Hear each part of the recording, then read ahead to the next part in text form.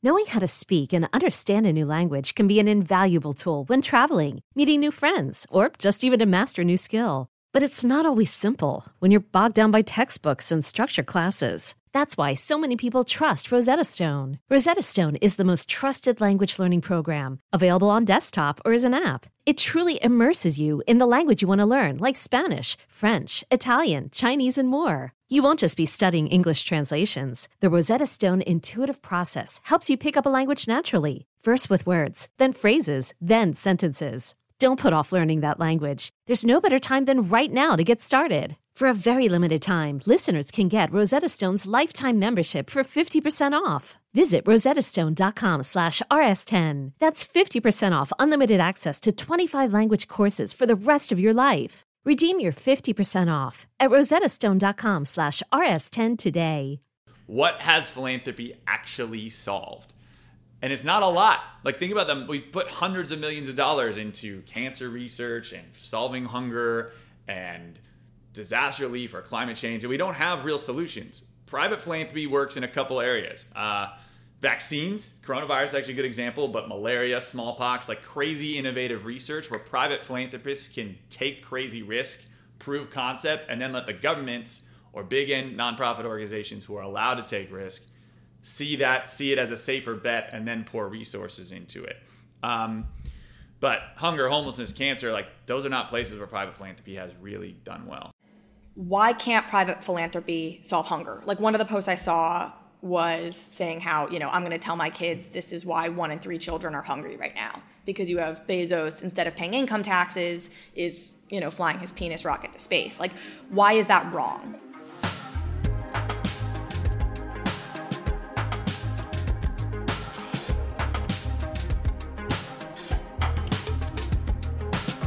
Welcome back to Yang Speaks, everybody. This is your weekly Thursday update where it's Yang Speaks, Yang and Friends Speak. You've got Zach Grauman. Just Friends Speak.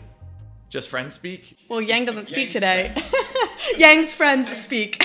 Yang's Friends Speak on your Thursday update. You're all used to it by now. Carly Riley, the one and only. You're all used to it, but that won't stop 6 of you from being like, where's Yang? That's fair. And hopefully that's because we're growing and people are finding out about the pod.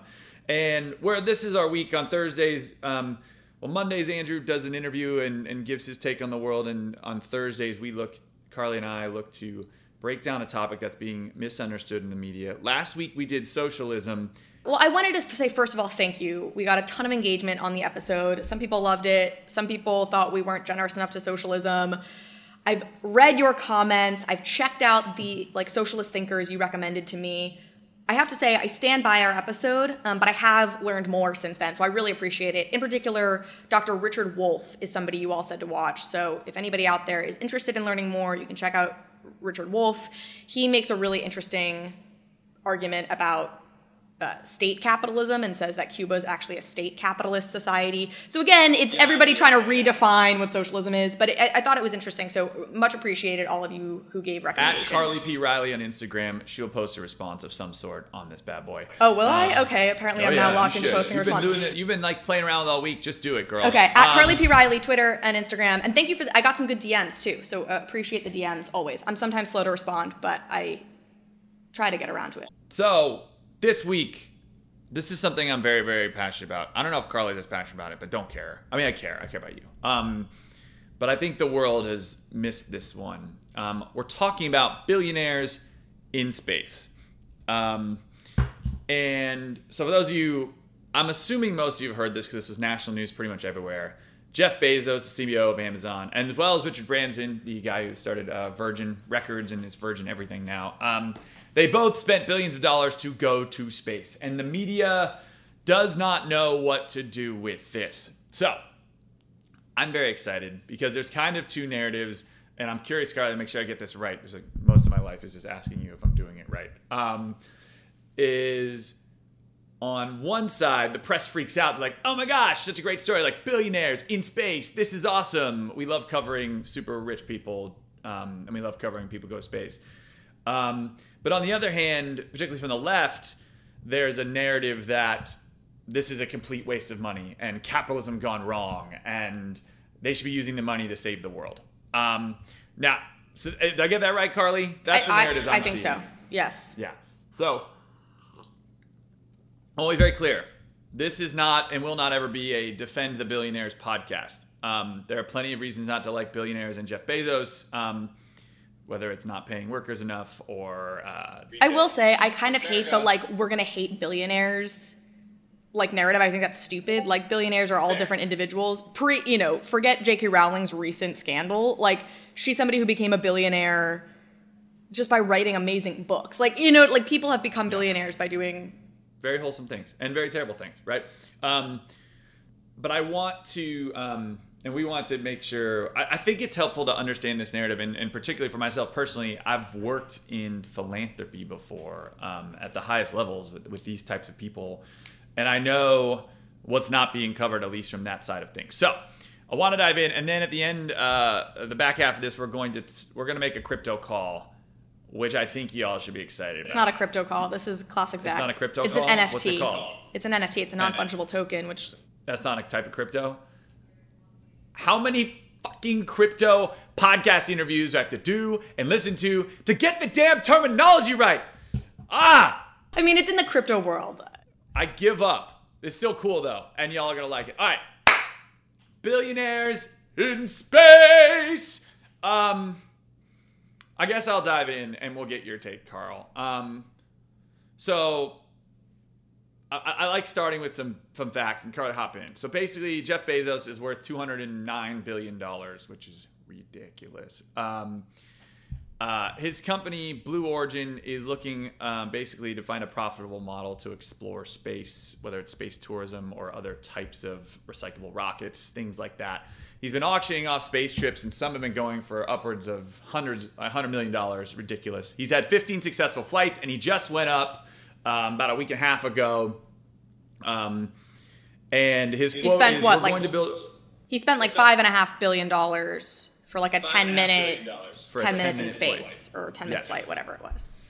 His quote was, we're going to build a road to space so our kids and their kids can build the future. And he did have some kind of douchey moments. He was like, he thanked all the Amazon employees, and I was like, dude. But he thanked all of us who are Amazon customers. I guess it's better than not thanking them, but it's... I don't know. The question for me is, like, was he doing that intentionally to rile the internet, or did he not realize that he was, like, is he actually that out of touch?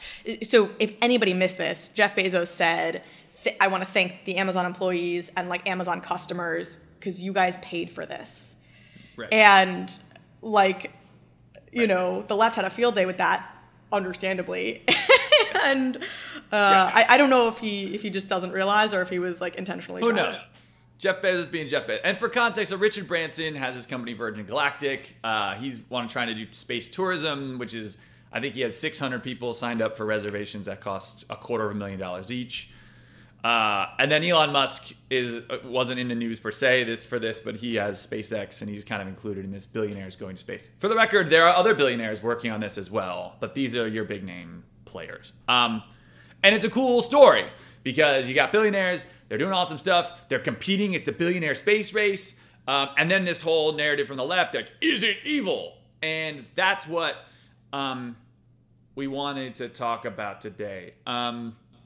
I'm excited about this. Your perspective on this is interesting. I don't know if people fully understand your background, and maybe we dive into it a little bit more in just a second, because I think it's worth understanding what you did do in your past life as both a founder of a nonprofit that's going to be worth $1 million this year, and as somebody who worked with the biggest charitable givers in the world. But I think first, like, you kind of outlined this, the media narratives we're seeing are not just about, like, what's in the media, right? I think we have some headlines here of, like, what all that money that's being spent on space exploration could help to solve, right? That seemed to be a big narrative. Oh, Jeff Bezos spent $5.5 billion to be in space for 4 minutes. Here are the 7 things that money would have been better spent on. How the billionaire space race could be one giant leap for pollution. You're getting a lot of that. But MSNBC was my favorite, was Jeff Bezos' live Blue Origin space launch is the pinnacle of waste. Fun.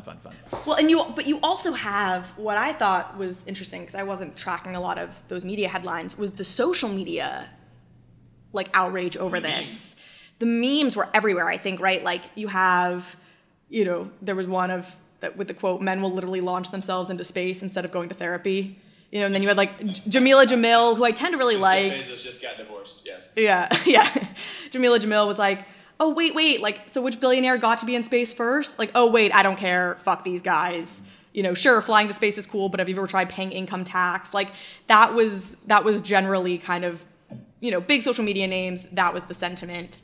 And then the other one that I thought was interesting was the comparisons that I saw all over the place of how much time the media dedicated to talking about Bezos in space as opposed to how much time they spent talking about other things. So for example, on the Sunday or whenever it was that Bezos went into space, like America, CBS This Morning, like all these news shows collectively spent more time talking about Bezos in space than they had spent talking about climate change in all of 2020. So that's getting people mad, like, they're making climate change worse. Meanwhile, the media won't even cover climate change. So I think that's sort of the background. So there was one article, it was probably my favorite, Global Citizen listed off things he could have used the money for instead. So if you had $5.5 billion, what else could you spend it on? And they said, don't quote me on this, is Global Citizen, whether their numbers are accurate or not. They seem ballpark enough. But they said he could have saved 37.5 million people from starving. He could have vaccinated the world, which I think is BS because vaccinations are actually not a cost problem. They're a distribution problem. But that would be $2.6 billion to vaccinate the world just from a cost perspective on medicine. And then humanitarian interventions are believed to, if you spent $1 billion in Nigeria or $2 billion in the Congo or $1.5 billion or so in Afghanistan, you'd be able to solve a lot of those crises. Again, a bit of a stretch, but this is what people are saying. He should have spent the money on other things. So I think this is important to help us understand. Is this wrong? Is this right? What should average humans actually think about this? Should we be pissed that billionaires are spending a bunch of money in space? Maybe a lot of us don't care, but it's forced in our faces anyway, so I think having an opinion on it should be helpful, an informed opinion. Maybe I'll start, Carl, I guess, unless you want to take this a different direction. I'm thinking, here's where we're at. I used to basically help very, very, like $100 million plus philanthropists and rich people give money to charity. And I used to help other people do that as well on our team when I was on Wall Street. And so here's a general perspective. You ran, What's up? You ran like client philanthropy services at UBS. I was head of client philanthropy solutions at UBS, which was a fancy title to go around and help people with their giving. A number of thoughts. Let's dive in here quickly. Just to set the record straight, Jeff Bezos and his philanthropy, he's been hammered in the press for not doing a lot of things maybe your traditional billionaires are doing, traditional public billionaires. But he is objectively the top two philanthropists in the entire world last year were himself and his wife, who took half of his net worth in a divorce. He created a $10 billion Bezos Earth Fund to fight climate change. He's donated $100 million to Feed America.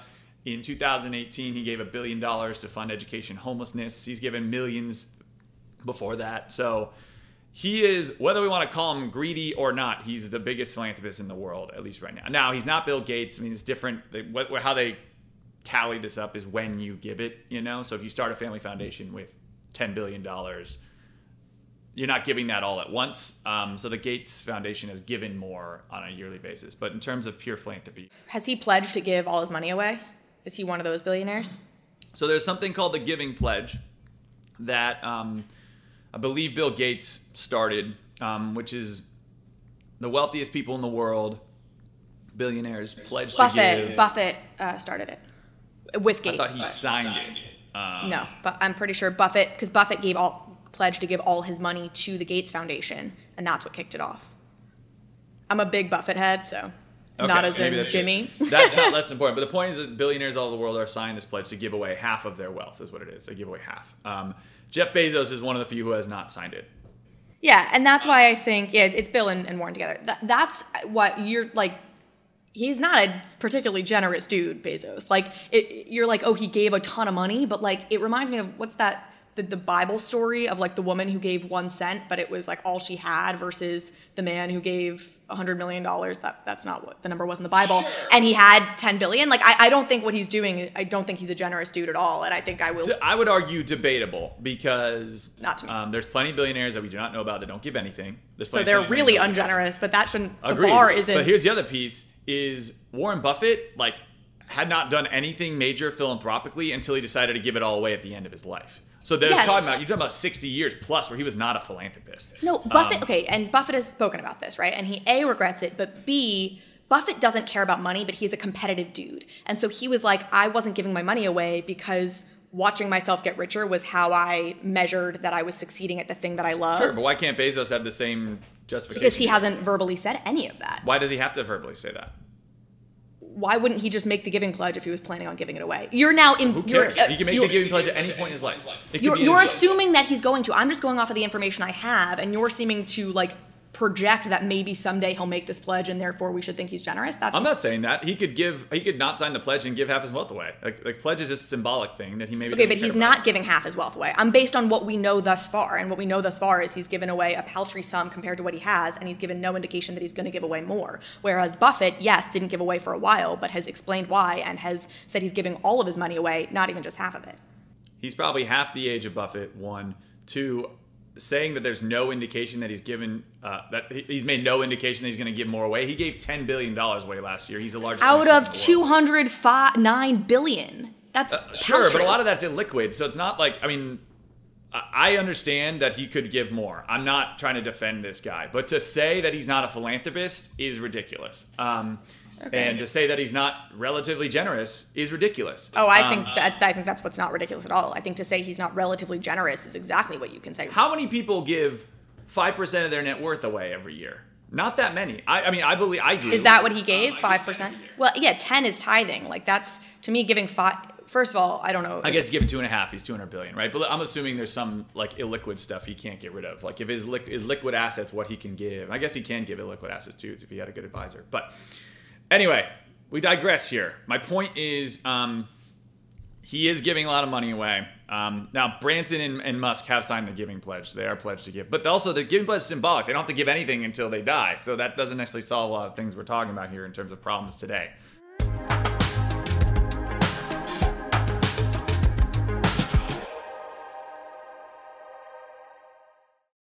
This podcast is sponsored by ExpressVPN. A few decades ago, private citizens used to be largely that. Private. What's changed? The internet. Think about everything you've browsed, searched for, watched, or tweeted. Now imagine all of that data being crawled through, collected, and aggregated by third parties into a permanent public record.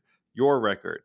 Having your private life exposed for others to see was once something only celebrities worried about. But in an era where everyone is online, everyone is a public figure. To keep my data private when I go online, I turn to ExpressVPN. Do you know there are hundreds of data brokers out there whose sole business is to buy and sell our data? The worst part is you don't know what they're doing. You don't get to have your say. That's why I use ExpressVPN. Just hit one button and then your internet connection gets rerouted through an encrypted server. No one can see your IP address. You're completely in your own private internet. Every time I turn ExpressVPN on, I'm given a random IP address shared by other ExpressVPN customers.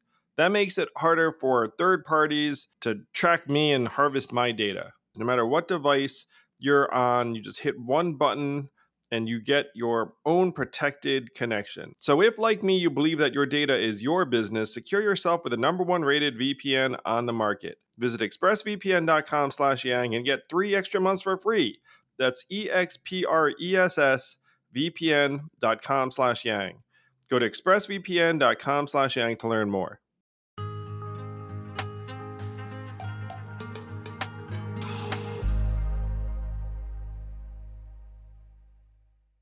The question is, should they be giving their money? This is what I think is fun. Should they be giving their money to charities to solve problems, or should they be exploring space?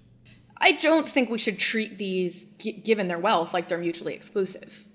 And I think that's partly what's happening here. I'm gonna answer your question with another question that I think we should think about as we have this conversation, which is, for the people who are really mad about this, like, what are they mad about? Like, are they mad that we're spending money on going to space at all? Like, if the government was spending this money, would they also be mad? Or are they just mad because they're billionaires and they're mad that billionaires exist and this is just symbolic of a system that they hate? And I think it's probably that second one, which I'm more sympathetic to. The first question, like, I absolutely think it's great that we spend money, even exorbitant amounts of money, well spent trying to get to space and expand our understanding of space. But we can use those questions as some frames as you give us your take, because you actually do know quite a lot about this. So I'm interested to get into your take on this. Yeah.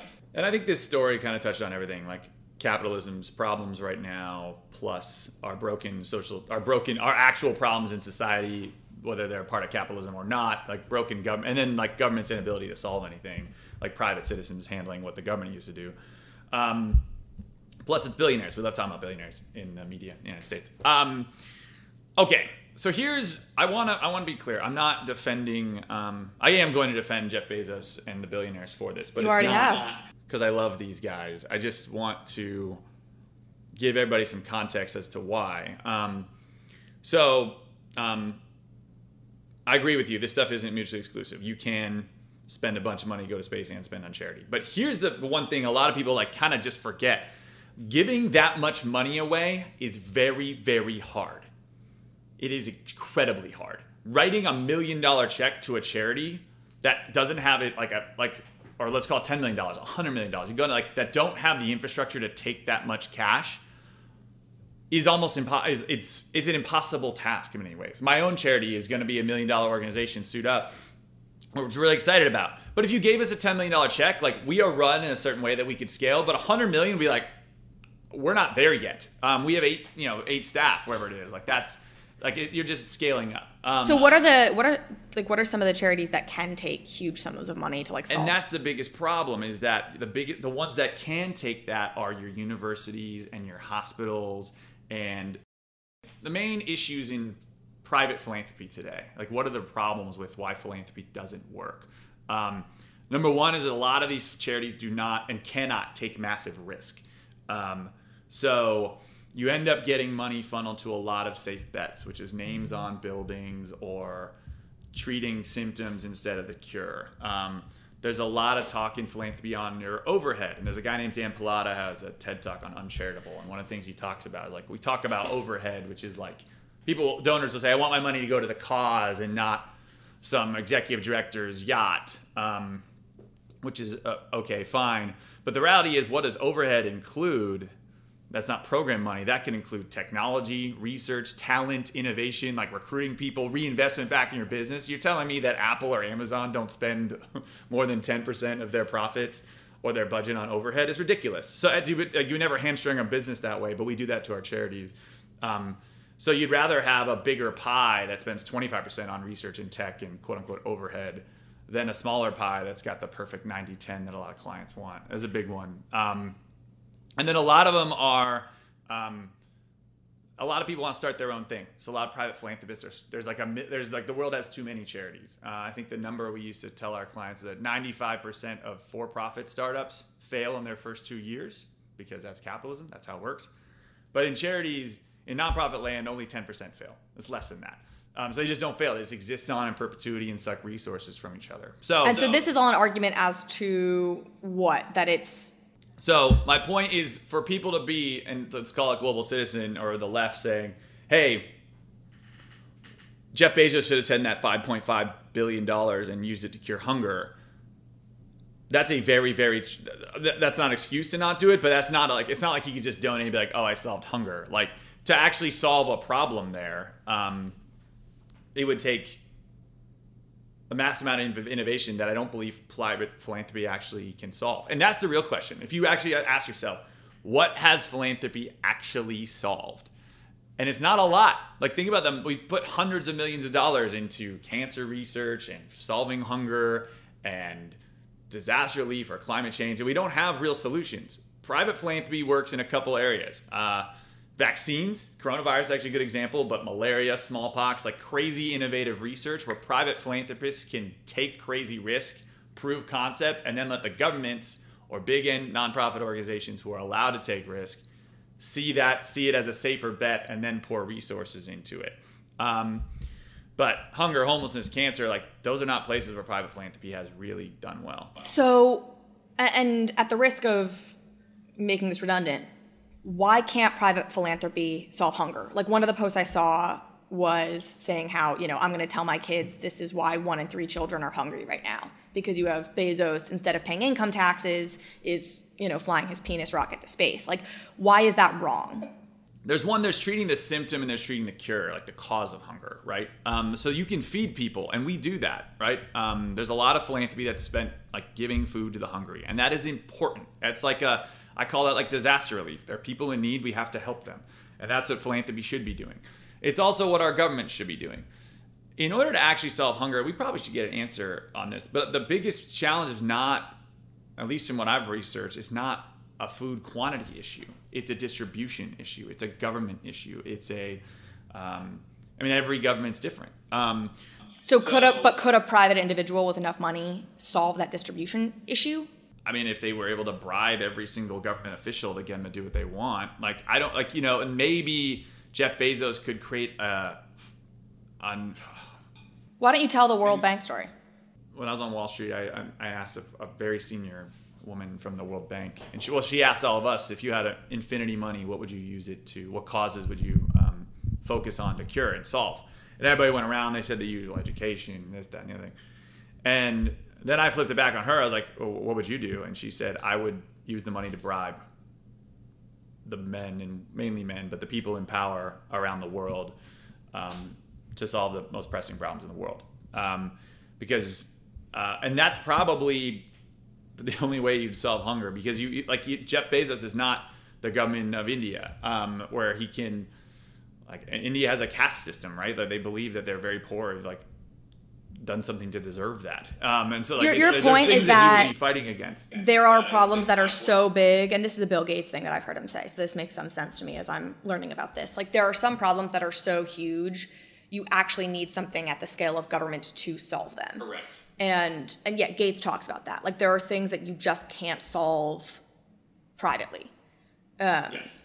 So there's risks that governments and businesses, and that's the challenge. You need the government to solve them, and sometimes the private sector, but there's certain risks that those areas can't take. Like some ideas are too crazy.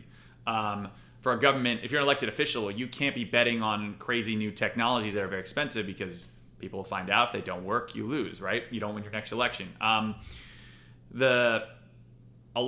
of these really good ideas, like let's call it solving hunger on like a local level, takes what they call patient capital, where it's like I have to build the infrastructure and the community, and the businesses need to grow, and the hospital needs to get better. It's like this slower, and you don't make your money back the way you would in a business, or you don't have the results the way you'd want like a government. So that's where private philanthropy should come in, where they come in like, I'll put up the crazy risk. I can fail as a private philanthropist because you can't. But if it works, then I want you to scale it. Jacqueline Novogratz, we've had Mike, it's the sister, I believe, of Mike Novogratz, who's been on this podcast, has started an organization called Acumen, and her whole thing is about patient capital, like building a hospital that's not going to have an ROI in the first 5, 10, 20 years. But over time, that government can pick up the tab because because the community's building and the profit models start to work, and as a business or a government can start to come in.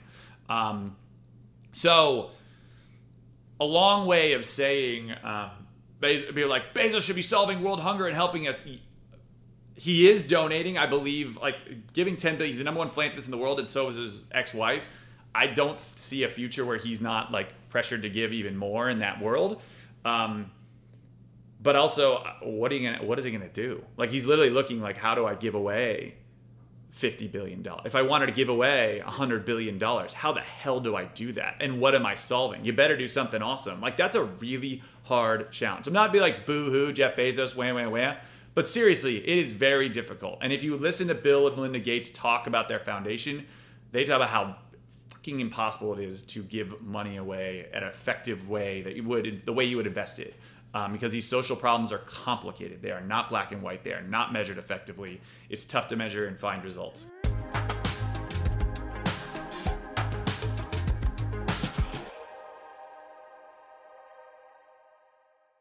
This podcast is sponsored by Helix Sleep. I've always been a mattress guy because I figured if I'm going to do something for up to 8 hours, maybe I should do it right. And Helix Sleep lets you do it right by sending you one of 20 unique mattresses that's tailored for you. I took the Helix Sleep quiz, takes only a couple minutes, and I was matched with a Helix Dawn mattress because I wanted something that felt firm and I sleep on my back. That mattress is exactly what I needed, but strangely enough, my kids now seek out that mattress in the house and want to sleep on it even though I did not order it with them in mind. If you have a high quality mattress, it is a game changer, a huge difference maker. Don't take my word for it. Helix has been awarded the #1 mattress picked by GQ and Wired magazine. It is even recommended by multiple leading chiropractors and doctors of sleep medicine as a go-to solution for improving your sleep. Helix is offering up to 30% off all mattress orders and 2 free pillows for our listeners. Go to helixsleep.com/yang. That's helixsleep.com/yang. This is their best offer yet, and it won't last long. With Helix, better sleep starts now.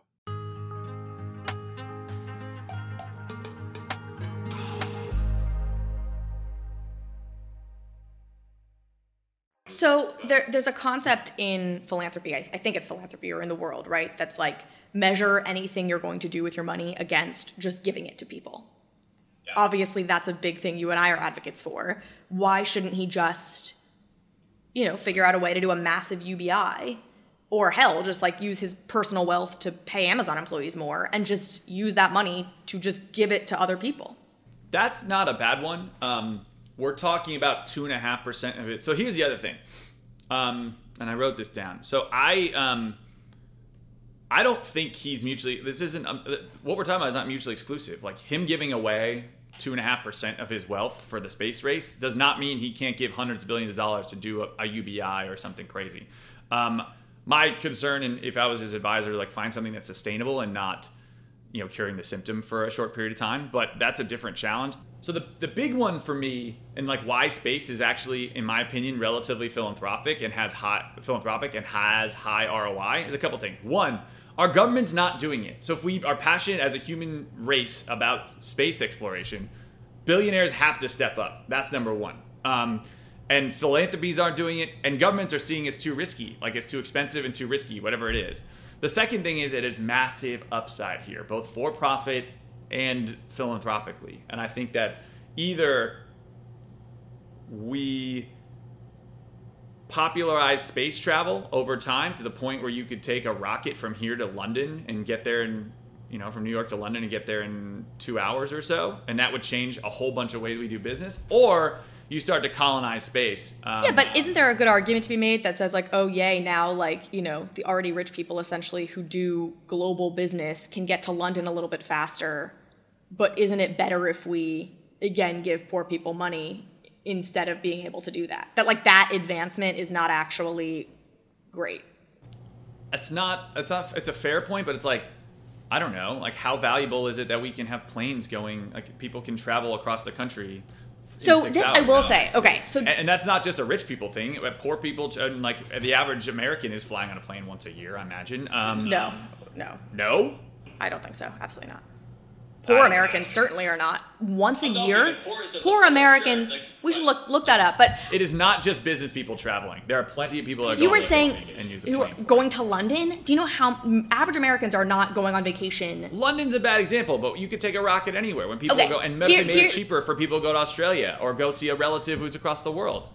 One of the coolest comparisons I heard was to maritime travel in the 1400s, which is, in 1450, if you were going to take a ship from Spain, for example, to some other part of the world, which at that point we didn't even know really what existed because we hadn't fully traversed the globe, it was incredibly risky. It would have seemed like a terrible use of money because the odds that you sunk or just disappeared and never came back, etc., were very, very high. Right.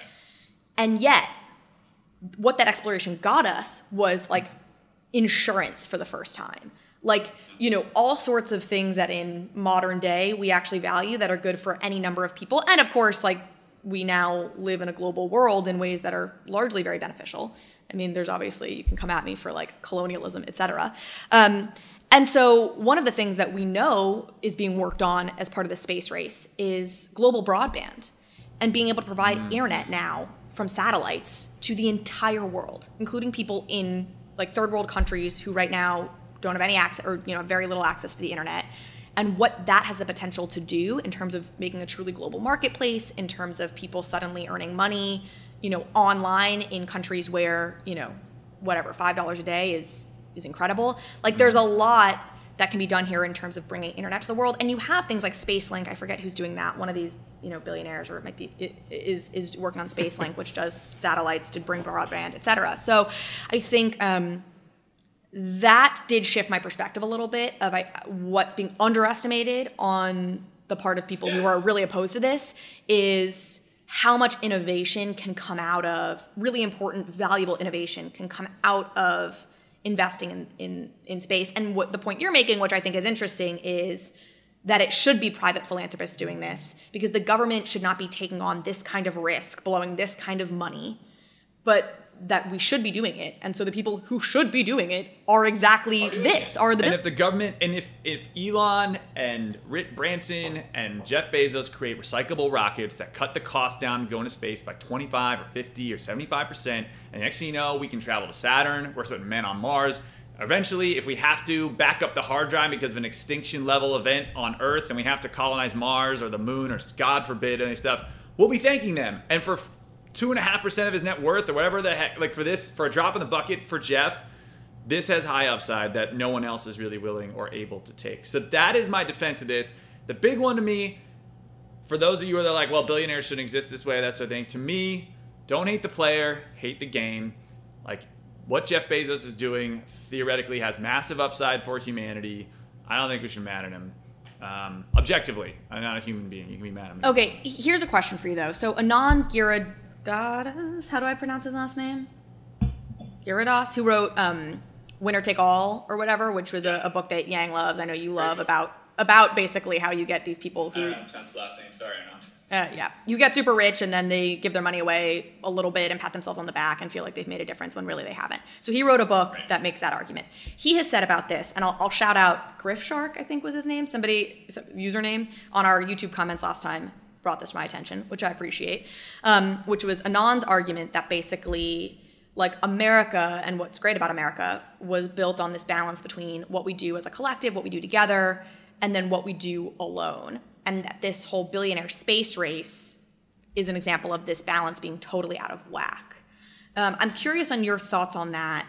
One thing that comes to mind for me is in this maritime analogy I was making, a lot of those those ship explorations that happened in the 1400s were a combination of private investors and government investment, which helps ensure that there's a sort of collective benefit to be had from it. I don't know. Any thoughts on that take? So, I guess from my experience in talking to the big philanthropists, the issue is not what's getting done in some ways. I think there's times where government will have to make an investment no one wants to make, and you like that, but other times philanthropists can do it too. So it's less about that.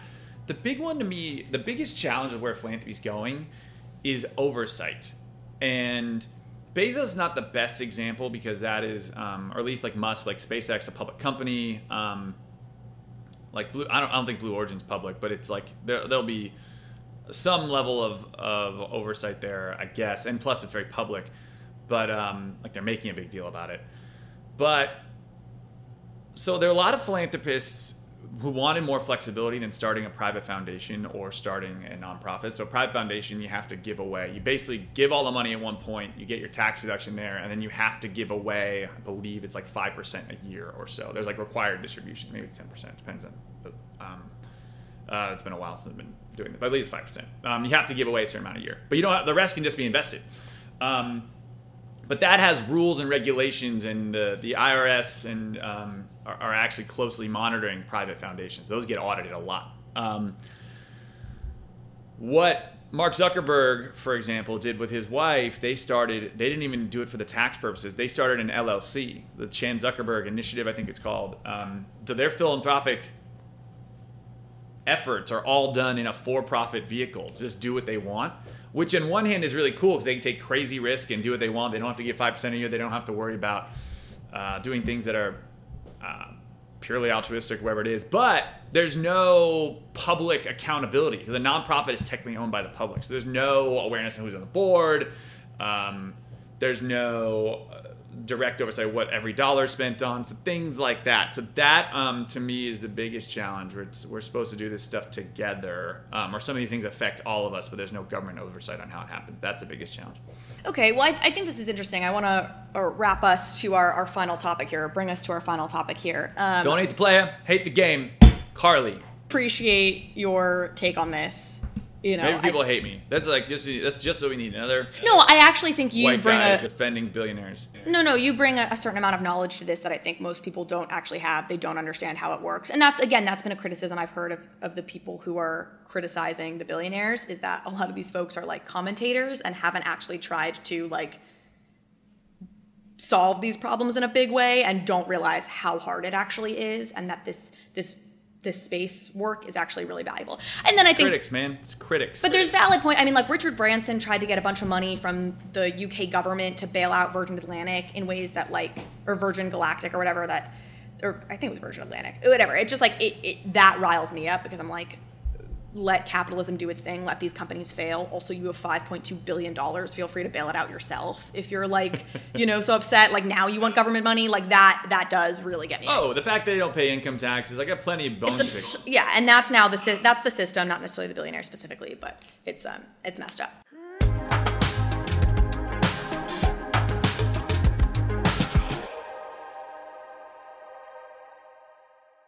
I'm Sandra, and I'm just the professional your small business was looking for. But you didn't hire me because you didn't use LinkedIn Jobs. LinkedIn has professionals you can't find anywhere else, including those who aren't actively looking for a new job, but might be open to the perfect role, like me.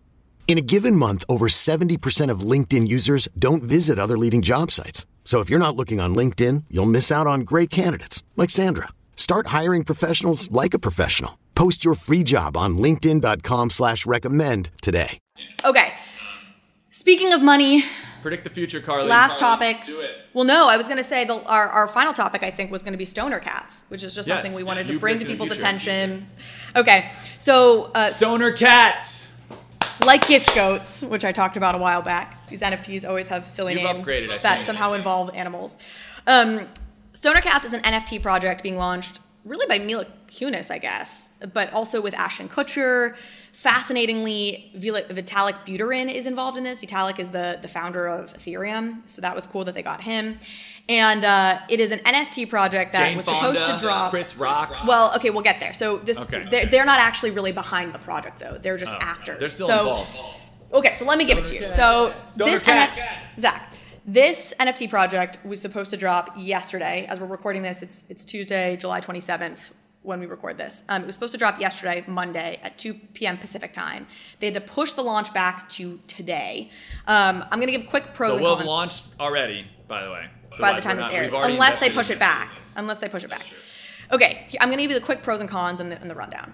The pros of this project is it's really cool and innovative. Basically, if you buy one of these NFTs, and they're going for 0.35 ETH, which is $800 or whatever current prices of ETH. If you buy one of these, it unlocks 45 minutes of content created by some bigwigs in Hollywood. So you have the people who animated Spider-Man, who have a bunch of different animators, people who created some cool TV shows, and then this content is voiced by the actors are Mila Kunis, Ashton Kutcher, Seth MacFarlane, Jane Fonda, who's the one I missed? Chris Rock. And then Vitalik Buterin, who's the founder of Ethereum. And so it's an all-star cast. It seems to be an all-star team creating this animated series called Stoner Cats. And then there are all sorts of other perks about cats that get high. What could go wrong? Is cats getting high? And there's all sorts of other benefits if you become a token holder of this NFT. You get additional perks and say in the content. And the idea here is that this will hopefully fund other projects. So it's the first example at least that I know of NFTs basically funding a production company and putting the power in the hands of the viewers as opposed to in the hands of a traditional studio. Those are the pros. I think conceptually super cool. I'm investing in it because I love that concept. I want to see more of this. And hey, call out to the socialism thing. This is what you're talking about. This is the worker collective. It's like the money's don't call going to socialism people. then I don't want to invest anymore. But Oh my goodness, calm down. Okay, so, and then the cons. what are the cons? This team has not done a fantastic job of building their community around this project. And right now in NFT world, it is very important to build a strong community for your NFT before it launches. And I think there's been two failings on this front. You have all of these celebrity mainstream players who are involved in this project, and they are doing very little to promote it or to educate their audiences on how to set up a MetaMask wallet, for example, and therefore to buy an NFT using ETH. Like, they have not done the requisite education piece to draw in the mainstream audience. And they're also not letting you buy this with a credit card. So like NBA Top Shot is an NFT project that's done very well with the mainstream because you can use a credit card for it. So they don't have the infrastructure for the mainstream, and then they have not, educated the mainstream on how to buy ETH, which is a missed opportunity on a whole bunch of fronts. Seth MacFarlane isn't even tweeting about this, nor is Chris Rock, etc. So that means the people they're attracting are the crypto NFT insiders who don't really give an F that these people are celebrities and just want a cool project. And on this front, they've sort of delivered because the project seems cool, but they haven't really paid their respects to the inner community to make them feel comfortable and they really know what they're doing. So they had to delay the launch yesterday because they messed up some of the tech. And instead of doing what some of these other projects have done when they have to delay their launch, because that's actually pretty common, and say, hey, okay, sorry, we're going to have to delay, we'll give you 24 hours notice before this thing drops. They sort of kept everybody on edge. They didn't give us a sense of when the new ETA was. So people were getting really mad. They're like, this is disrespectful to the community. You're making us sit here and wait and waste our day. Instead of handling it the way you're supposed to. So the cons seem to be they don't yet seem to be really good at navigating the whole NFT crypto community. The pros are that I think it's innovative and super cool, and for that reason I'm going to put some ETH towards it. But everyone should check it out. Stoner Cats TV. See what you think. We're investing. If we lose our shirt, I don't know. And this is I can't. We're not investing enough to lose our shirt. Don't invest so much that you're going to lose your shirt. I can't tell if we're just bitter that we missed on the gift goat. And Stoner Cat is our consolation prize, or I'm kind of betting on the show being good because that I think will bring in a broader community. But the fact that these celebs have not tweeted about it makes me worry that it's not very good. I don't think that's it. I think they just don't want to have to educate. They don't want to start answering questions about how do I get access to this show? I mean, look, clearly spending $800 for 45 minutes of content is an absurd value proposition. That's ridiculous. Of course. Well, you get other episodes, right? Or is it one token per episode? No. Each episode is 5 or 6 minutes. The episodes are really short. They have a total of 45 minutes of content for this first drop. But then the idea is that they're going to expand it to more content, and as a token holder, you have say in what gets developed, and you get other perks. So there's a chance Carly's making me lose money again. Again, Zach, we don't have to rehash this. I did not make you lose money the first time around. Stoner Cats. It's stonercats.com. You can just Google is that what it is? Yeah. Oh yeah. It's in Ashton Kutcher's Instagram profile too. Yeah. Ashton and Mila. Link in bio. And by the way, Mila's sort of pro the billionaire space race. And watching an interview with her about Stoner Cats, she was I think people are misunderstanding the value of this whole space race thing. And she's I get the criticism, but I think it's people don't really understand. She talked about space race and Stoner Cats. She beat us to the punch here. I thought this was the only podcast. Well, Ashton was an investor in Virgin Galactic, and Mila told him he couldn't go to space. She was absolutely not. You're not going to space. I'm going to space, Carl. I'm doing it. Yeah, no, I would not be comfortable with that. I would take the total Mila approach and was absolutely not, Zach. This is what's going to happen. Stoner Cats going to the moon, and it's going to pay for my Virgin Galactic $250,000 going to the moon space tourist ride, and I'm going to be weightless. And it's gonna be there's amazing. A pun. Stoner Cats is going to go to the moon to fund your trip to the moon. I thought you were going the cow jumped over the moon type poem thing. We are now burning the end of this podcast. Carl, Stoner Cats, and Billionaire Space Race, an episode for, what do we call this? For the record books. Great to have you. Thank you for keeping me. I'm a co-host now, Zach. Great to have you, Zach. It's great to have you. I'm glad to be in your presence. We're out. Have a good week, everybody. See you next Thursday. Bye, everyone.